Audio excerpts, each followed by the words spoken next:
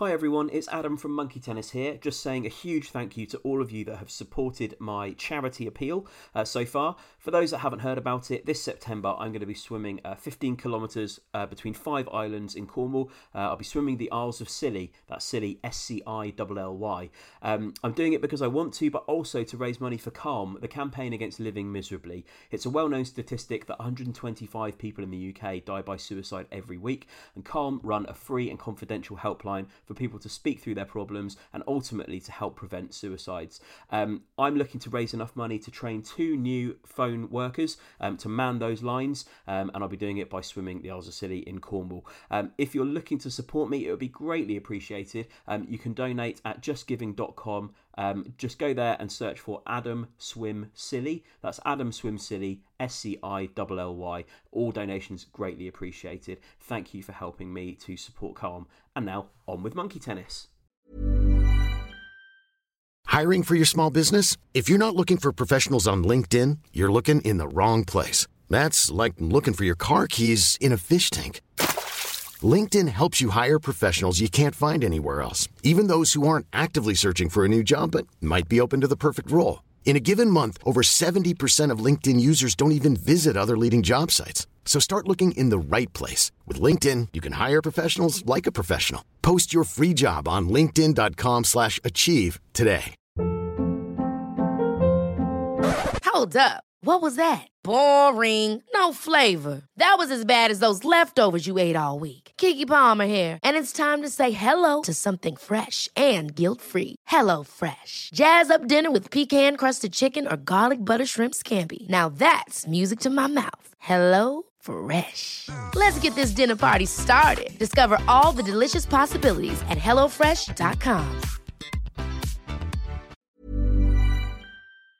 Greetings, fellow fops. Tom Stab here, and this week it's my turn to act as the breakwater sausage between you and this week's episode. Following on from revisiting our interview with Tim Key last week, it's now time to close our interview series with Tom Dark and Nick talking to the fantastic Susanna Fielding, aka this time's Jenny Gresham. If you're new to the pod or missed or skipped this episode for some inexplicable reason, we can't recommend it enough. We got some amazing insight into Susanna's audition process, her thoughts on Jenny's character as a whole and her relationship with Alan, and we even got an exclusive too. This episode was originally published in October 2020, before Series 2 of This Time went out, so we have a sneaking suspicion Susanna was further along in the filming process than she lets on here. It was a fantastic chat, and we hope you enjoy it too. If you do, please drop us a review on Apple Podcasts or fling us the price of a coffee at ko-fi.com/monkeytennis. So please enjoy Tom Dark and Nick talking to Susanna Fielding.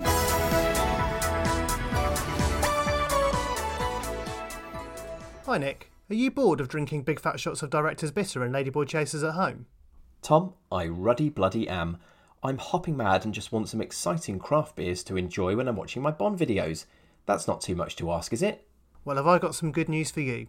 The fantastic chaps at Beer 52 have given us a special offer they'd like us to share with our listeners. Can I just shock you? I like special offers. Do tell me more. All you need to do is go to beer52.com/monkeytennis, cover the postage cost of £5.95, and you'll be sent a box of 8 cracking craft beers, plus a magazine and 2 beer-appropriate snacks. Wow, that is a real breath of fresh air. So you're telling me to get a free case of 8 unique craft beers from Beer 52, I just need to go to beer52.com/monkeytennis and cover the postage costs of £5.95? Yep, it's literally that simple. It really is lovely stuff. Oh, sometimes you want to say, sod all this wine, just give me 8 craft beers. And I've really got to say this, Nick. Beer 52 is the world's largest beer club. Yep, each month members are sent a case with a different theme. Past themes have included Belgium, Korea, California, New Zealand and many more. But what if I don't like dark beers? They've got that covered too. If you don't like dark beer, you can choose the light beer option. And you can pause or cancel at any time. Simply go to beer52.com/monkeytennis and just pay £5.95 postage to get all this now. Crash bang wallop, what an offer. 8 free beers, a magazine and 2 snacks for less than £6 postage. Mine's not a pint, mine's a box of 8 craft beers. I'll drink to that.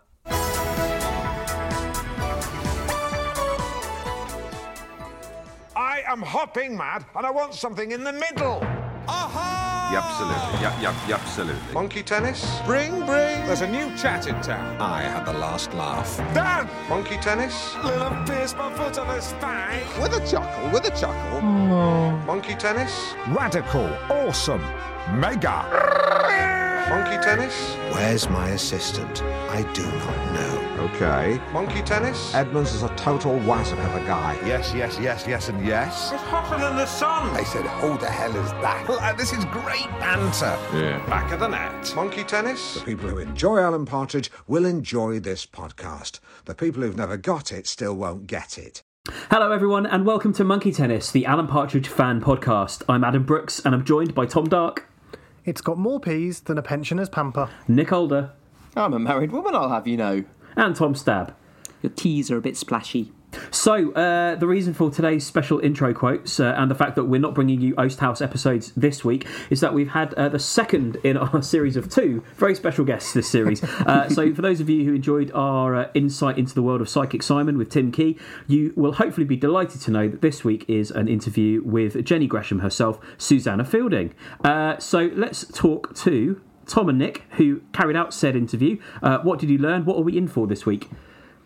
Oh, well, it was a fantastic chat. Again, Susanna was so generous with her time. Really happy to talk about everything in the APU. I think what's definitely worth flagging is we get some quite exciting insight into this time Series 2. So we've got some potentially exclusive information on that coming up in this interview. Yeah, it was really nice to hear I guess a different perspective from a relative newcomer to the APU. So it was great to just hear Susanna's kind of perspective on her relationship with Alan and the exciting news of this time Series 2, which I know we're kind of all looking forward to. And there was just loads of kind of tidbits generally throughout the chat. So it was a fantastic opportunity to speak to her, and it was a really great chat. That's great. So, those of you who are used to hearing us come from the Oast House will be reviewing those episodes again from next week. But for now, let's head over to past Nick, past Tom, and past Susanna Fielding.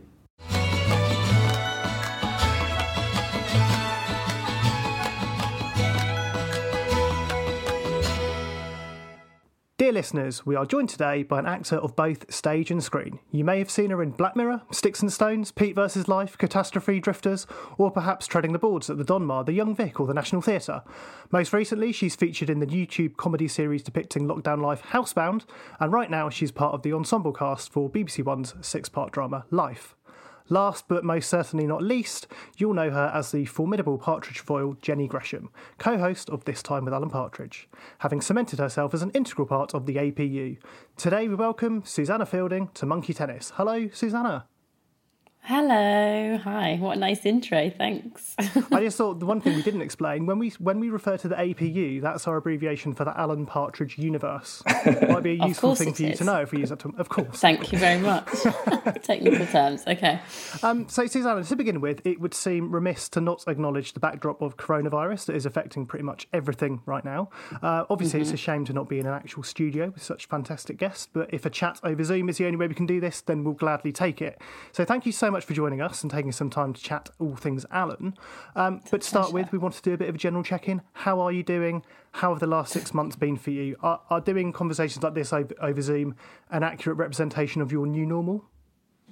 They appear to be, yes. I'm very much missing human contact, but this is it's a close second. I get to see you all in your natural habitat as well. We're on Zoom, so I can see Tom's backdrop, which has got some interesting things on the shelf.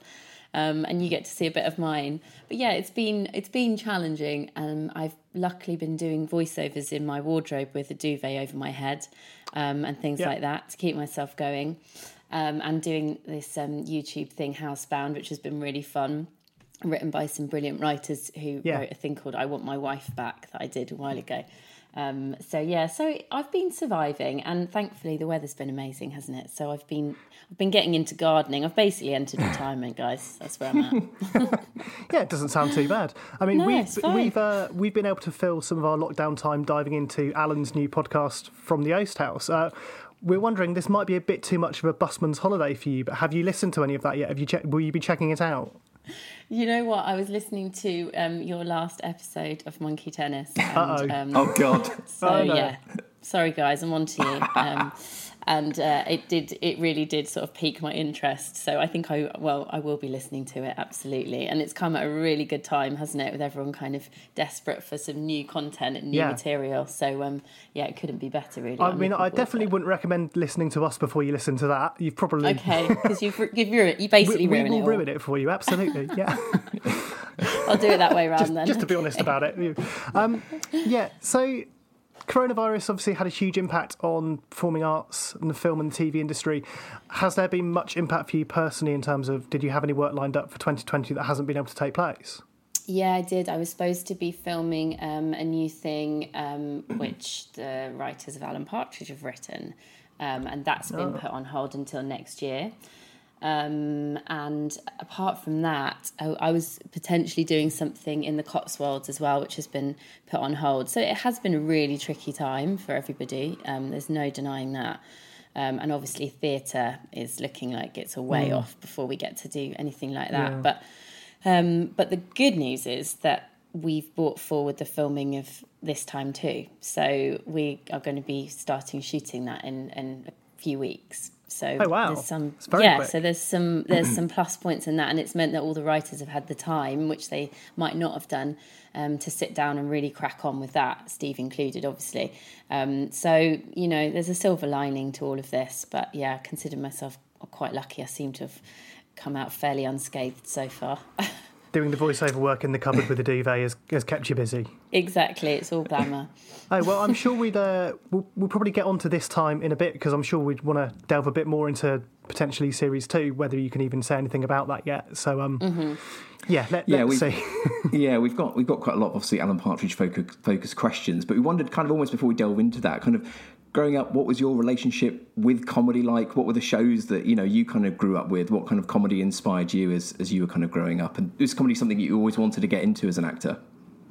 Yeah, it really is. It's always been something that I've been perhaps slightly different to my peers in like, I'm just simply not interested in Hollywood or Star Wars or Lord of the Rings or being in a Marvel film. Like, it just doesn't interest me. My obsession has always been British comedy since I was tiny.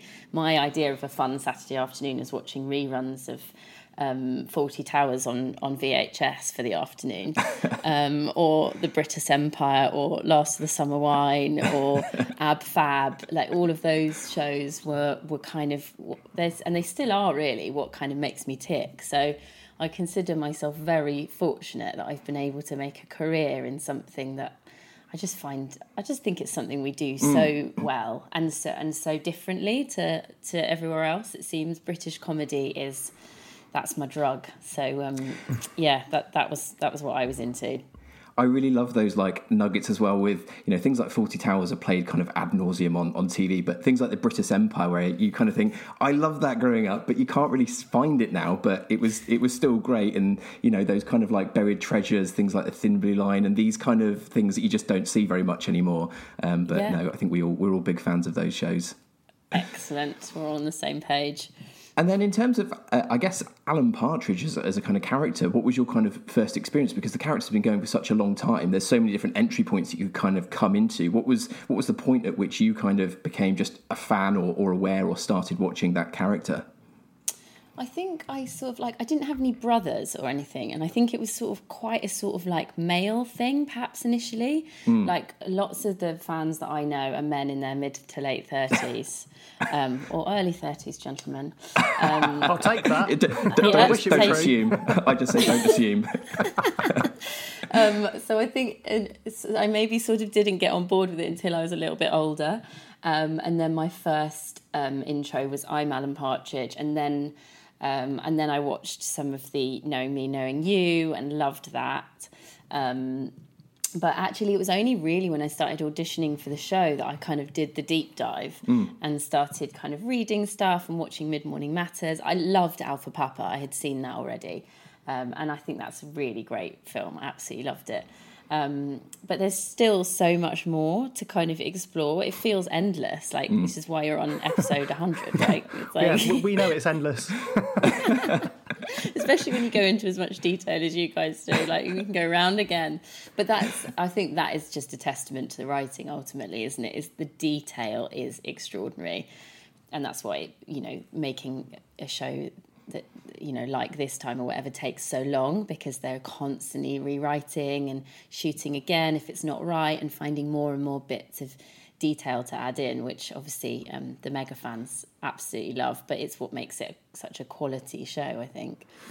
Was there, in watching earlier Alan, so kind of all the This Time Alan, was there any kind of really standout moments? So you mentioned, for example, that you loved Alpha Papa, but was there anything that really stuck with you when you were kind of delving into all of the output? That's a good question, actually. So I think everybody tends to have their favourite kind of era of Alan or favourite Alan show. So whether that's I'm Alan Partridge or Mid Morning Matters and whatever, it's kind of interesting how everyone has these different favourites, I think. Well, I loved knowing you, because it felt like it was sort of kind of a first, and I've heard lots of people saying that they watched it and really thought it was a TV show, like they really thought it was a chat show. So I always love that sort of thing where you're kind of, some people aren't quite aware of what's going on and there's a show within a show, which of course is, what's brilliant about This Time. They've sort of reinvented that. And I loved how big the characters were and how and the sort of staginess of it as well. Like, it's quite theatrical. Yeah. So I really enjoyed that. But then I also absolutely love the kind of throwaway of Mid Morning Matters as well, and how kind of compressed that is with those two just sat in a room. So I can see elements of all of it that I love, really. But yeah. It's probably time to move on to This Time, because we've got so much we want to talk to you about when it comes to that show. We heard that you got the part of Jenny by sending in a self-taped audition whilst you were living in LA. I believe that's correct. So could you tell us a bit about the process of auditioning for the role and how that all played out? Yeah, so basically I got sent some scenes from my agent and was immediately like, oh, okay, this is seriously good, because she's not just a kind of foil to him. And the scenes that they sent me were the opening scenes from the very first episode, where she comes in and she says, I'm sorry I'm late. Yeah. And she sort of sits down next to him and she's practicing what she's going to say, and then he makes a joke and she steals it. And so that whole scene, it very quickly became clear that it was dealing with a character that kind of had an edge to her, and there was that she was going to be kind of driving some of the comedy as well. And so that was obviously very exciting. And then I can't remember what other scenes. Oh, and there was another scene where I had to do the articulation bit, where I'm sort of teaching him to say, oh goodness, I've forgotten the word. Oh God, this is going to... come on, guys. Enunciating about the, exactly. the splashy teas. Exactly, the splashy teas. Yeah, you see just a little bit splashy there, yeah. Bit sibilant. Yeah, so that is a bit sibilant, exactly. That's it, yeah. It's been a while, I can't think what the word is, though. No, what is it? It's something a bit sexual, isn't it? It's something a bit flirty, and you can sort of see him really struggling with the whole thing. So I'm making him look at my mouth. I can't really remember what it is now. It's been a while. Anyway, it will come to us. Yeah, it will come to us, yeah. So they sent me those two scenes, and I decided to kind of like really go for it. So I dressed up looking as, daytime TV as I could. And I had a friend help me film it, and he sat next to me and did his very best Alan Partridge impression, which kind of weirdly does help, because it's all about the timing, isn't it, and the responses to his ridiculousness. And then sent that tape off and got a call quite soon after saying that it was down to me and one other person, and would I fly back to London to meet Steve and the writers Rob and Neil Gibbons for an hour and a half's improv audition. I was like, oh my God. No pressure. No pressure whatsoever. It's just down to you and one other person. I remember being extremely nervous I think it was probably the most nervous I've ever been, probably. Mainly because you're not hanging on to lines. It's all about what happens between you and Steve Coogan. So it's either going to go well or it's not. So we met in the Soho Theatre in London, and then went up into a small room and just kind of worked on their relationship really for about an hour and a half, and had a really good time doing it. And Steve is an amazing actor, as I'm sure you guys agree. He's not just an incredible comic, but actually it's about the scene and it's about what's going on between the two characters as much as him trying to be funny. So that kind of actually just took the pressure off massively. And then that went well. And then a few days later, they called and said, can you film some more scenes? And I'm thinking, oh, God, is this good news or bad news? And I did send some more scenes in. And then I think maybe 2 or 3 days after that, I was coming up out of Leicester Square Tube Station and got a call from my agent saying, it's yours. And I jumped up and down and started yelling in the street. I think because I'd been on such a journey with it. It's obviously an amazing gig, but also I'd become quite attached to the character and the idea of doing it by that stage. So yeah, it was super exciting. So that's actually really good, kind of almost like leading to the next point then, about curious as to how much kind of development you could have into that character, because as you say, so much of it is like, yes, you've got what's on the script, but it's kind of how you can kind of build out that character. So were you able in those sessions with Steve to kind of almost like build out the characterization of Jenny and kind of make it your own in a sense? Yeah, I think they'd sort of done the beginning foundations, and I think they was perhaps, looking for someone to come in and bring more to the picture, which is obviously the fun bit as an actor. So I think we really developed that sense of tension between them, whether there was any kind of like sexual chemistry or whether she was just absolutely, infuriated by him from the beginning, and then sort of adding in that vulnerability about the fact that perhaps her marriage wasn't going very well or she was in fact separated. And how competitive and ambitious she is. So we kind of started to build all of that into it, and what her backstory would be as well. So yeah, I mean, they're really collaborative, and we also had rehearsals, which you often don't get for TV. So we spent a few days in a room just kind of workshopping, what that might be.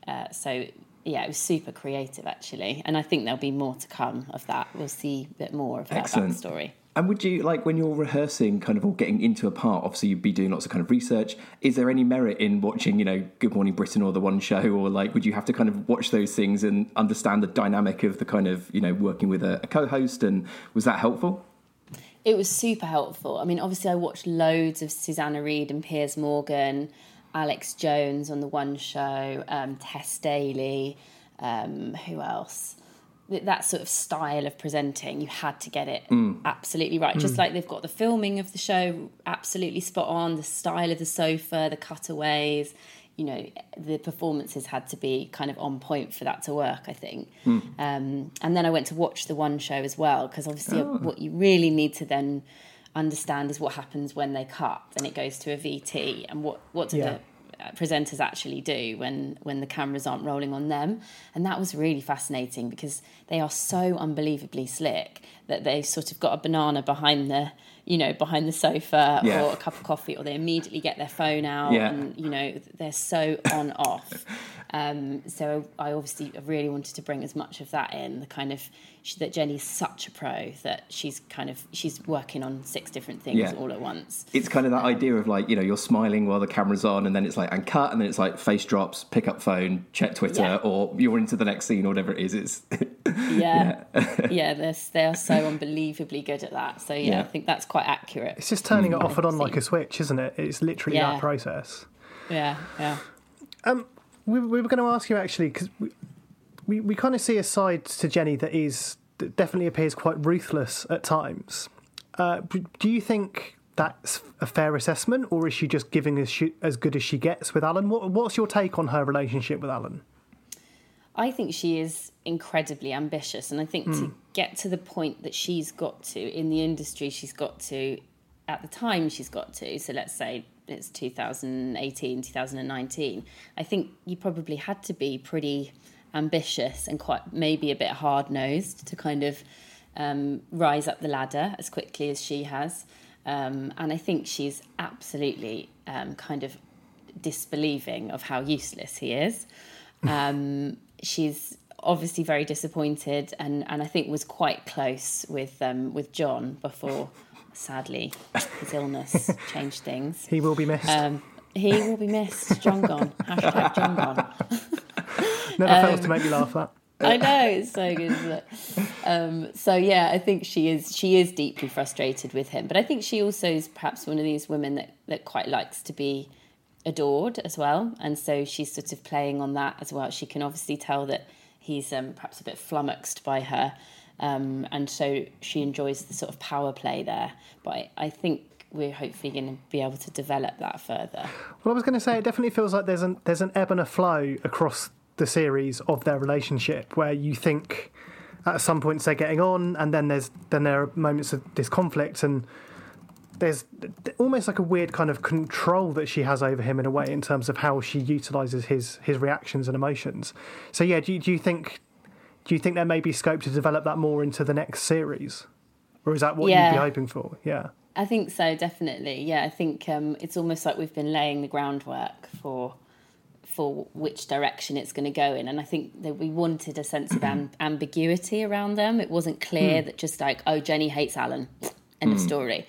That's a lot less interesting. That simple. Yeah, it's not that simple. No, there's sort of part of her that's sort of quite curious about him, I think, and he does sort of make her laugh as well. And there's a sort of, she also perhaps feels a little bit sorry for him, and she's also a bit vulnerable, and he can be weirdly sort of quite kind sometimes. So I suppose it's like all the relationships, you know, throughout the various series, they're never just completely clean cut, which is what makes them all so interesting, isn't it? And stand the test of time. I think one of the things that we've always been curious about is just the character of Alan and how it's so versatile and how it's endured for so long. So it's been across so many mediums. So whether it's TV, whether it's film, whether it's books, and now kind of in a podcast. And do you have any view on kind of why the character is so versatile? Because even, you know, much loved comedy characters like, you know, Basil Fawlty or Derek Truss or whatever it might be, like they haven't existed outside of TV, even though they've been hugely popular. What is it about Alan Partridge that seems to work across all of these different mediums? Hi, I'm Daniel, founder of Pretty Litter. Cats and cat owners deserve better than any old-fashioned litter. That's why I teamed up with scientists and veterinarians to create Pretty Litter. Its innovative crystal formula has superior odor control and weighs up to 80% less than clay litter. Pretty Litter even monitors health by changing colors to help detect early signs of potential illness. It's the world's smartest kitty litter. Go to prettylitter.com and use code ACAST for 20% off your first order and a free cat toy. Terms and conditions apply. See site for details. Hey there, it's Michelle Norris. I'm host of a podcast called Your Mama's Kitchen. When I travel, I'm usually looking for a way to find a taste of home when I'm not at home. And one of the things I love to do when I am at home is entertain. And Airbnb allows me to do that. When I was in California recently, I rented a house that had a great kitchen. And when we were sitting around the table, we're all thinking, we're in someone else's house. Someone could be in all of our homes as well. If you have a home, but you're not always at home, you have an Airbnb. Your home might be worth more than you think. Find out how much at airbnb.com/host. Hold up. What was that? Boring. No flavor. That was as bad as those leftovers you ate all week. Keke Palmer here, and it's time to say hello to something fresh and guilt-free. Hello Fresh. Jazz up dinner with pecan-crusted chicken or garlic butter shrimp scampi. Now that's music to my mouth. Hello Fresh. Let's get this dinner party started. Discover all the delicious possibilities at hellofresh.com.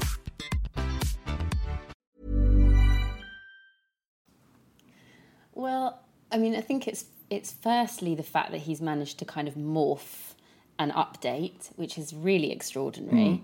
So he's managed to make him relevant or irrelevant, as the case may be, at each point.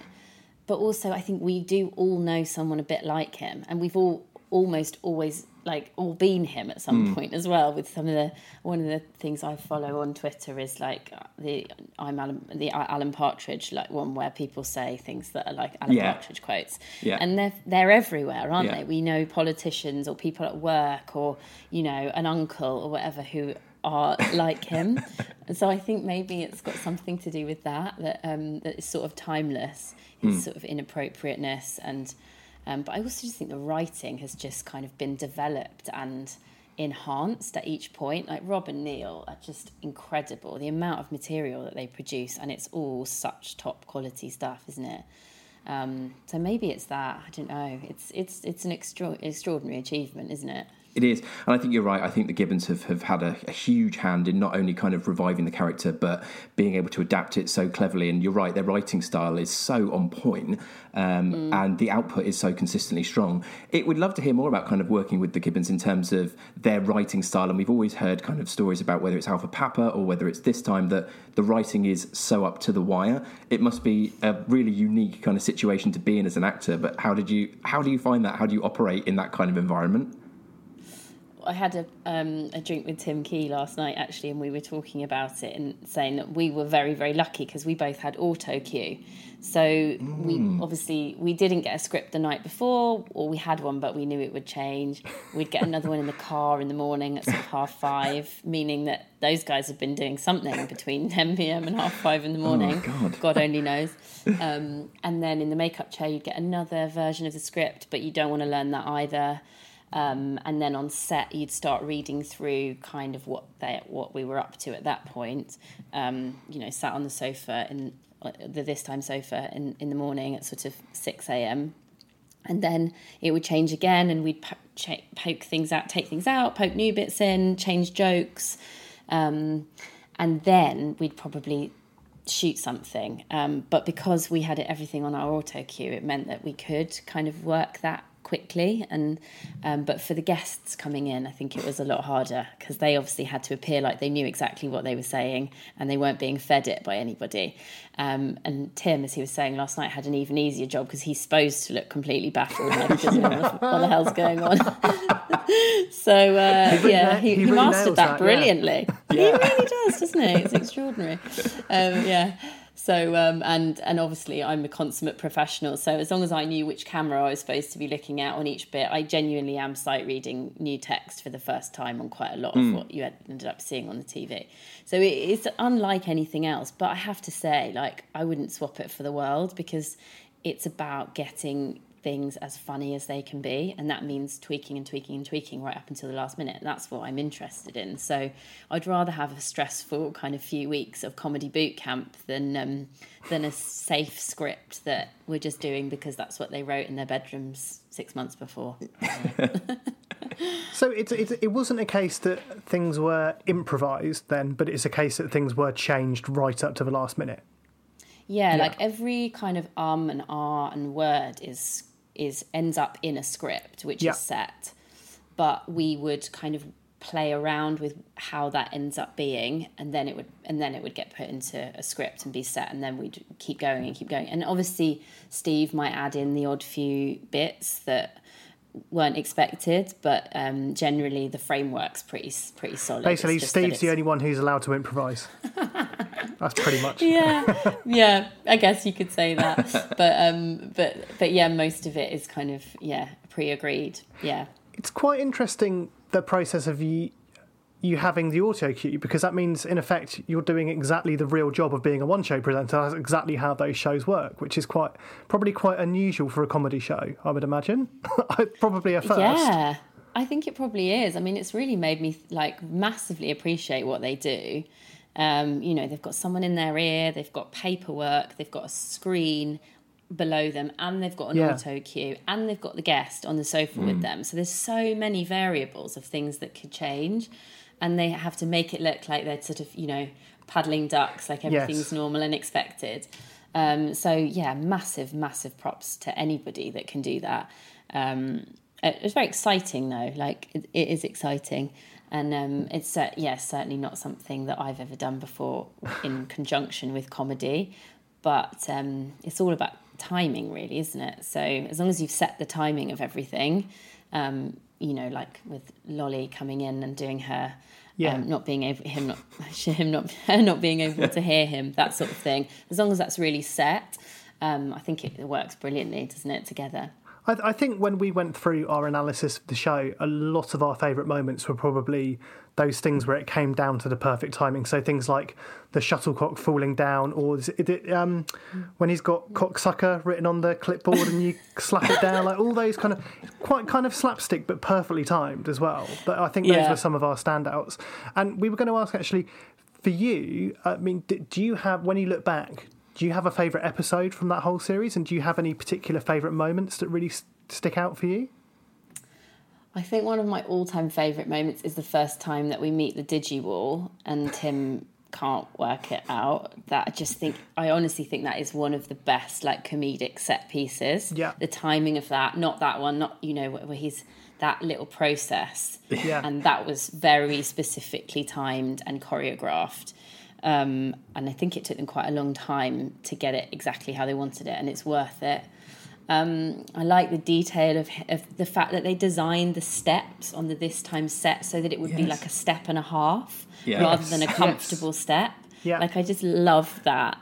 And so that moment of him going up the steps for the first time, I really like the bit where he comes in the car with the with the dancers from Richmond. With the fizzed up squealers. I think that's what he calls them. Yeah. Does he? Yeah. And what does he say? Like, we've been rehearsing in Richmond Town Hall or something. No, it's something even more kind of banal than that, isn't it? It's brilliant. Can you remember what it is? I can't remember what it is, but one of them is definitely a shaved boy. I remember that much. Yes. Yeah. And then the kind of really ambiguous, bye, Alan. Bye. Yeah. Yeah. It's just genius. And then I suppose all the brilliant stuff about like women and him trying to understand, you know, the Me Too movement and women's rights and stuff. I just think it's really, really well played, isn't it? He tries his best. He tries his best, and I think that's another thing why people still really like him, is that he's sort of awful, but he is trying his best, and I don't think he's really a bad person. I don't know what you guys think. We've talked. I mean, we've talked about it for about probably how many episodes of it? 100 hours, just the 100 hours of an artist. But just yeah, 100 hours. He's on the right side of like wrong, effectively, and he is doing his best, and he's keen to understand these complicated issues. But it's just his articulation and his understanding and his personality that fails him to kind of really kind of properly grapple with them, which does kind of beg the question how he got the BBC, job in the first place. But that's a bigger question. How did you find being on set with all of the kind of, wealth of talent that was there? Like, just in terms of like, even things like, corpsing, is there kind of pressure to kind of keep it together because you don't want to be kind of the one that's, having to, the scene having to be kind of cut? How does that work in terms of just keeping it together on set because what you're seeing is so funny? I mean, I think you get quite good at that. It's sort of practice of being able to hold it together and then at cut kind of release. But we definitely did have quite a few things. I think the toilet thing where he was trying to hands-free ablutions in the train carriage. I think that was one of the hardest ones. And I think the first time that his lips were revealed, I think he didn't show us before, and so that was quite a tricky one. But you kind of get good at that. But also, one of the great things about doing this job is that you are sort of paid to laugh. Really, like you often do have a real laugh, and you stop and kind of enjoy the moment. And then once you've got it out of your systems, then you all know you can kind of carry on. But yeah, I've never been told off for it so far, but there's still time. Yeah, no, of course. Is it kind of like a fairly chaotic kind of day then, in terms of what that day looks like, in terms of the timings, the length of it, what's going on? Everyone's kind of moving very frantically. It's just the pace of the day from beginning to end is pretty relentless. Is manic, yeah, and especially for Rob and Neil and Steve, because if we're on a lunch break or a tea break, they're writing, and the boys are behind the monitors with their laptops writing for the next episode whilst directing and filming what we're doing at that time. So, which is nice because you get quite a lot of creative freedom. Every sort of couple of weeks, I'd be like, "Everything all right, lads?" And they'd be like, Yeah, all good, carry on. So it is unlike any other kind of set I've been on, and often you're changing the order of things because they want to write something better for a certain scene, so they're not ready to shoot that yet or whatever. But I suppose the slightly easier thing is that most of it's on the one location on set, so you're not kind of doing lots of moves and stuff as well. But we had an amazing first AD who managed to steer the ship with, I literally have no idea how she did it. We didn't even know who was going to be in it at certain points, and somehow a schedule was created. So yeah, hats off. think we would all agree that Jenny absolutely made this time what it was. The perfect foil to Alan, essentially stealing the show. And I think we also agreed that when Tim Key joined the APU as Psychic Simon, he stole the show in Mid Morning Matters as well. So for your point of view, how did it feel to be joining such a well-established and long-running comedic franchise? So, at this point there were, over 25 years of Alan on our screen, so the pressure must have felt quite immense. Yeah, it was huge, to be honest. Yeah, and of course you film something, but you don't ever really get to see what's been filmed. Like, you don't watch back really. Maybe very occasionally I'd have a little sneak behind the monitors. Right. So it was only until a year later, when they'd finished doing the edit. It took that long for various reasons. We did some reshoots and stuff, but actually I just think they wanted to get the look of it exactly right, so it was worth taking that time. But it was a year of me going, am I in it? Is it just my shoulder? Like, you just don't know. Right. So it was only when they did this big screening at the BBC, which was just before the release, that I was like, okay, I'm definitely in it. And I think it's good, but really it's about how people respond, and with a show like this, when the fans are so invested, it's about the response from those people. So I have to say, like, I'm not massive on social media, but I was sort of slightly terrified that I was going to get barrages of complaints that I'd ruined everyone's fun. 25 years of fun I had personally ruined. I think fortunately that very much wasn't the case. No, thank God, yeah. I mean, like you say, the media interest in the show was huge. Like you even got the chance to co-host BBC News for a few minutes on launch day, for example. So, what did that feel like in comparison to any other shows that you've worked on? I guess it was kind of like nothing else. It was like nothing else, and nowadays it's so rare that a release date of a TV show is a thing, right? Like that everyone's going to sit down on that Tuesday night and watch it at 8 o'clock or whenever it was on. I think it's 9. This sort of like collective, intake of breath before watching the show, and that everyone's going to watch it on that night. That's just not really how people watch television anymore. So that was really kind of extraordinary. And the sort of build up to it was kind of crazy, to be honest. Yeah, we were doing interviews everywhere, and it was on BBC Breakfast and doing, lots and lots of radio interviews and press and stuff for newspapers and things as well. So the interest was kind of amazing and overwhelming. And so thank God it was all positive when the show did come out. But I guess thinking about it, it's actually quite unusual, the fact that the BBC even had a screening. So we were actually lucky enough to be invited to that as well, because friends in high places, can't reveal our sources. Okay. And for the BBC to have a screening of 2 episodes of a new sitcom, I guess that never happens, does it? That's so unusual, right?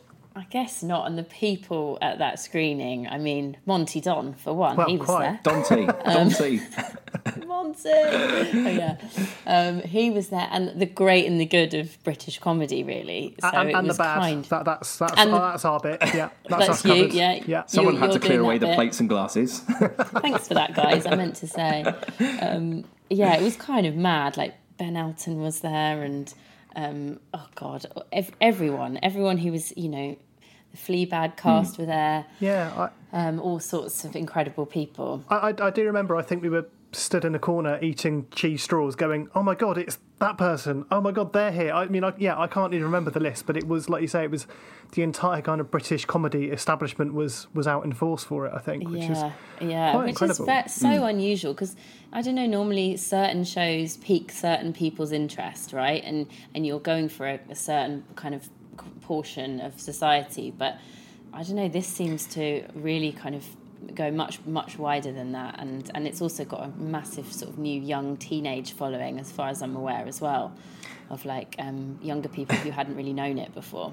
I think it was the kind of significance within the kind of, the Alan Partridge, universe, in terms of him coming back to the BBC within Alan's world is huge. And actually, Alan has passed from, it's Audible, it's been on Sky, he's also kind of transitioned not just multiple media platforms, but different kind of media companies. So it was the significance of Alan coming back to the BBC, and also within Alan's world coming back to the BBC, that I think just really heightened heightened just the interest in this, and to be back on prime time and all of those things just contributed to a huge amount of interest in the character's kind of return. So we're left on, I guess, a bit of a cliffhanger in series 1 as to, what's kind of going on. I mean, obviously, is there anything you can kind of share, or in terms of what that future could potentially look like? Well, it was sort of left, kind of open, wasn't it, at the end of the first series, as to like whether I would come back, whether he would get fired, whether I would leave. There was a real sense of like, ooh, are we even going to get another series of this? And if so, is it going to be the same setup as what we've had before? So I can confirm that I'm in it, so that's good. Fantastic. And I'm in a lot of it. So I think it's going to be, I imagine, somewhat COVID related, but I don't know, just because obviously that's what's going on in the world at the moment. And that affects kind of everything. And I do know that we're going to kind of get a bit more in depth with their relationship, the two of them. And I mean, there's so much material. I feel like you could make like 10 series of this time, couldn't you? And not run out of material because, the way it's set up is sort of a wealth of stuff that they could use. But apart from that, rehearsals are supposed to start in a couple of weeks. So, it's all big question marks at the moment. Exciting. Yeah. I think that we kind of fans and, anyone that enjoys it, the Gibbons have really built up credibility as well within the fan base, that you just know that the writing is going to be really strong because they haven't really let anyone down since they took the kind of helm. So I think they'll find a really interesting perspective on what Alan and this time means really in this new kind of world, and I think we all kind of have faith that they'll find an interesting perspective on how to approach that, because it's such an interesting opportunity with COVID that I think they'll really kind of find something interesting to latch onto. I'm very hopeful as well. Yeah, I think it'll be wonderful for us all to be able to watch it from that framework, through that perspective. I think it's probably what we all need, isn't it? Yeah, light relief. Yes, please, God. And if rehearsals are starting relatively soon, how does that work in terms of the process of getting an initial script, which will change 20 times before you get to filming? Like, when will you first see any of the words that are going to be this time series 2? When will that happen? Or has that happened? That's a jolly good question, Tom. You'd like to know. I'd really love to know if you could find out. No, we're chasing on scripts at the moment, but as obviously was the case with the last series, I'm sure there'll be lots of different reincarnations before. But I think there'll be a general sort of sense, like there was last time, of what the journey is and what the ending is. Although we did shoot a number of different endings for last series, so it's only when I watched it on the telly that I knew which one it would be. Oh wow, that's really interesting. Yeah. I think is that an exclusive? I wasn't aware of that. It's an exclusive for us, I think. I think it's an exclusive. Yeah, I mean, there was definitely in episode 6 where I stayed a lot longer, and there was some more explosive argument as well, and so they went with, I think, the right option, which was a sort of what's going to happen next. A lot of ambiguity to it. Yeah. And what? So they deliberately didn't tell you what they were going to choose until it basically went to the final edit? I think they just like to give themselves options once they see the whole show together as to like what feels right. So I think it was more about that rather than them trying to drive me crazy. So I was going to ask, when you talk about the kind of constant rewriting process, does that mean that from the outset though do you have a kind of roadmap of broadly what the plot points are going to be? So you have a rough idea of where the story's going to go, but it's the wording that changes and stuff.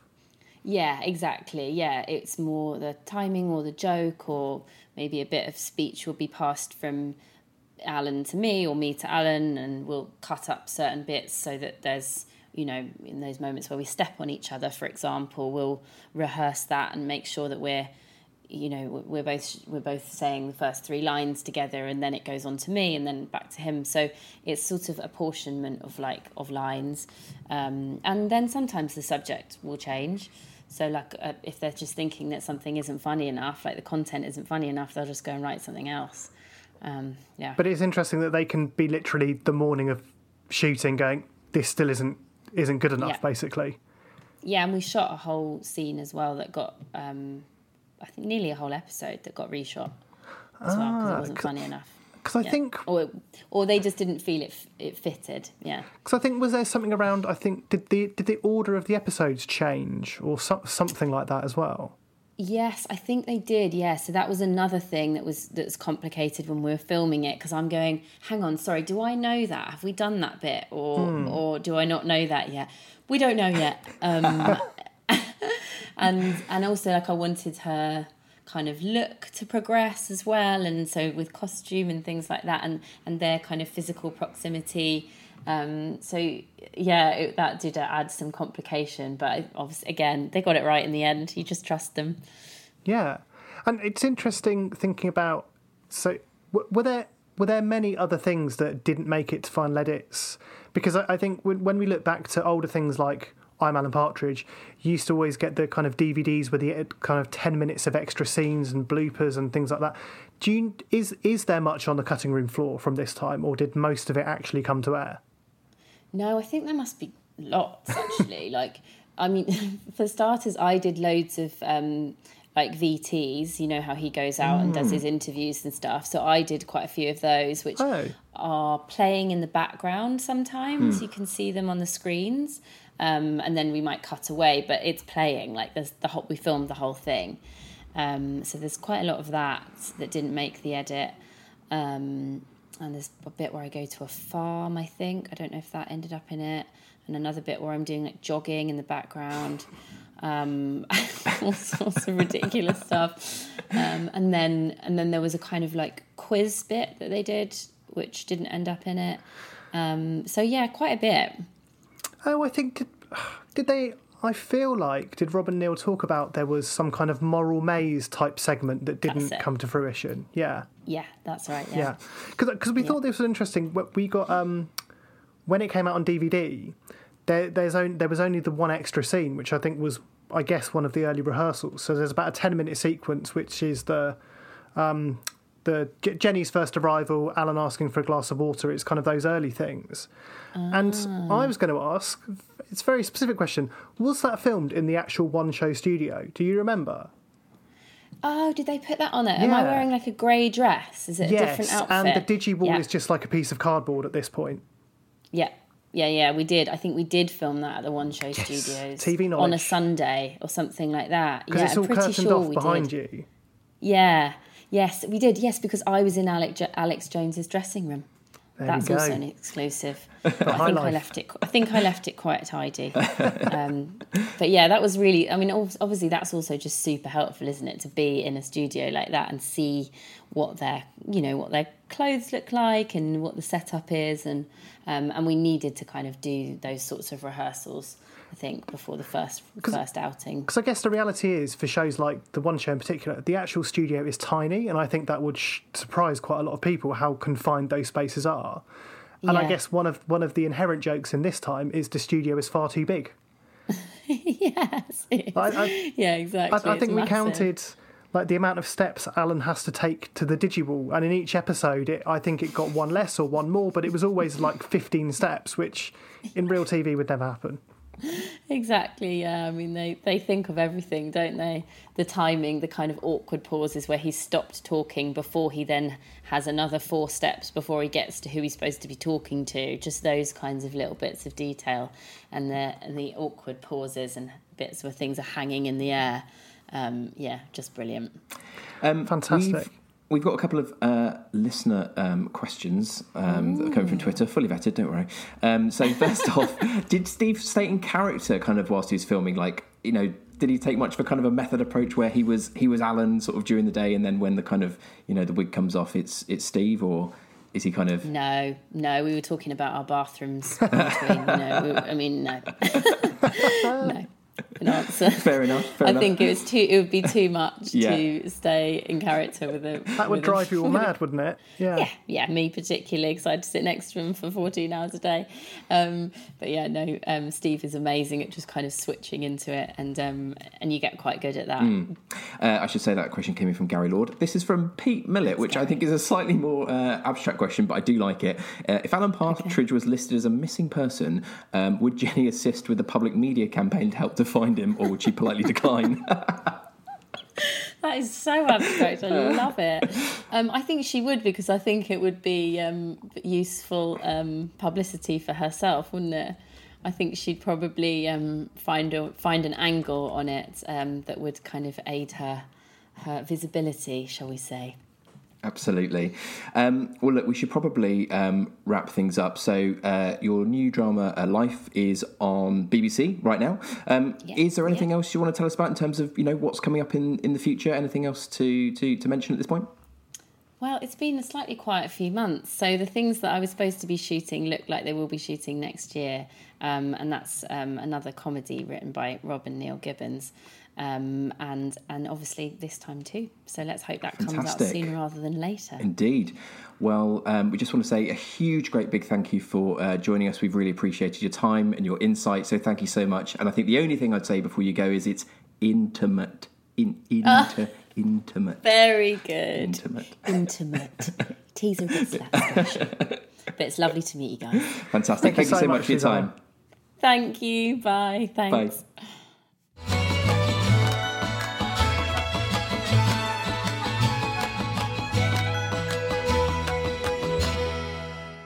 So there we go. Some exciting teasers for this time Series 2 and all manner of other information about Jenny Gresham, Alan and the APU in general. Huge thanks again to Susanna Fielding for her time. If you'd like to get in touch with us with questions for us, or perhaps for a future guest, or theories or concerns, maybe not concerns, about Monkey Tennis, or about From the Oast House, or about Alan Partridge, then we're on Instagram at Monkey Tennis Pod, Twitter at The Partridge Pod, Facebook.com/The Partridge Pod. You can email thepartridgepod@gmail.com. WhatsApp, you can leave us a voice note there on the Monkey Tennis hotline 07923 600 017, and perhaps feature in a future episode of Monkey Tennis. And if you'd like to chuck us the price of a cup of coffee to keep the show going and ensure there's more chat about Alan for years to come, you can head to ko-fi.com/monkey tennis and sling us a couple of quid there. We appreciate all of your donations and your feedback. We'll be back with more from the Oast House next week. Thank you very much for listening, and from all of us at Monkey Tennis, the Alan Partridge Fan Podcast, thanks and goodbye. I am hopping mad and I want something in the middle. Aha! Absolutely. Absolutely. Monkey Tennis? Bring. There's a new chat in town. I had the last laugh. Dan! Monkey Tennis? Lil pierced my foot on a spike. With a chuckle. Monkey Tennis? Radical. Awesome. Mega. Monkey Tennis? Where's my assistant? I do not know. Okay. Monkey Tennis? Edmonds is a total wazzock of a guy. Yes, and yes. It's hotter than the sun. I said, who the hell is that? This is great banter. Yeah. Back of the net. Monkey Tennis? The people who enjoy Alan Partridge will enjoy this podcast. The people who've never got it still won't get it.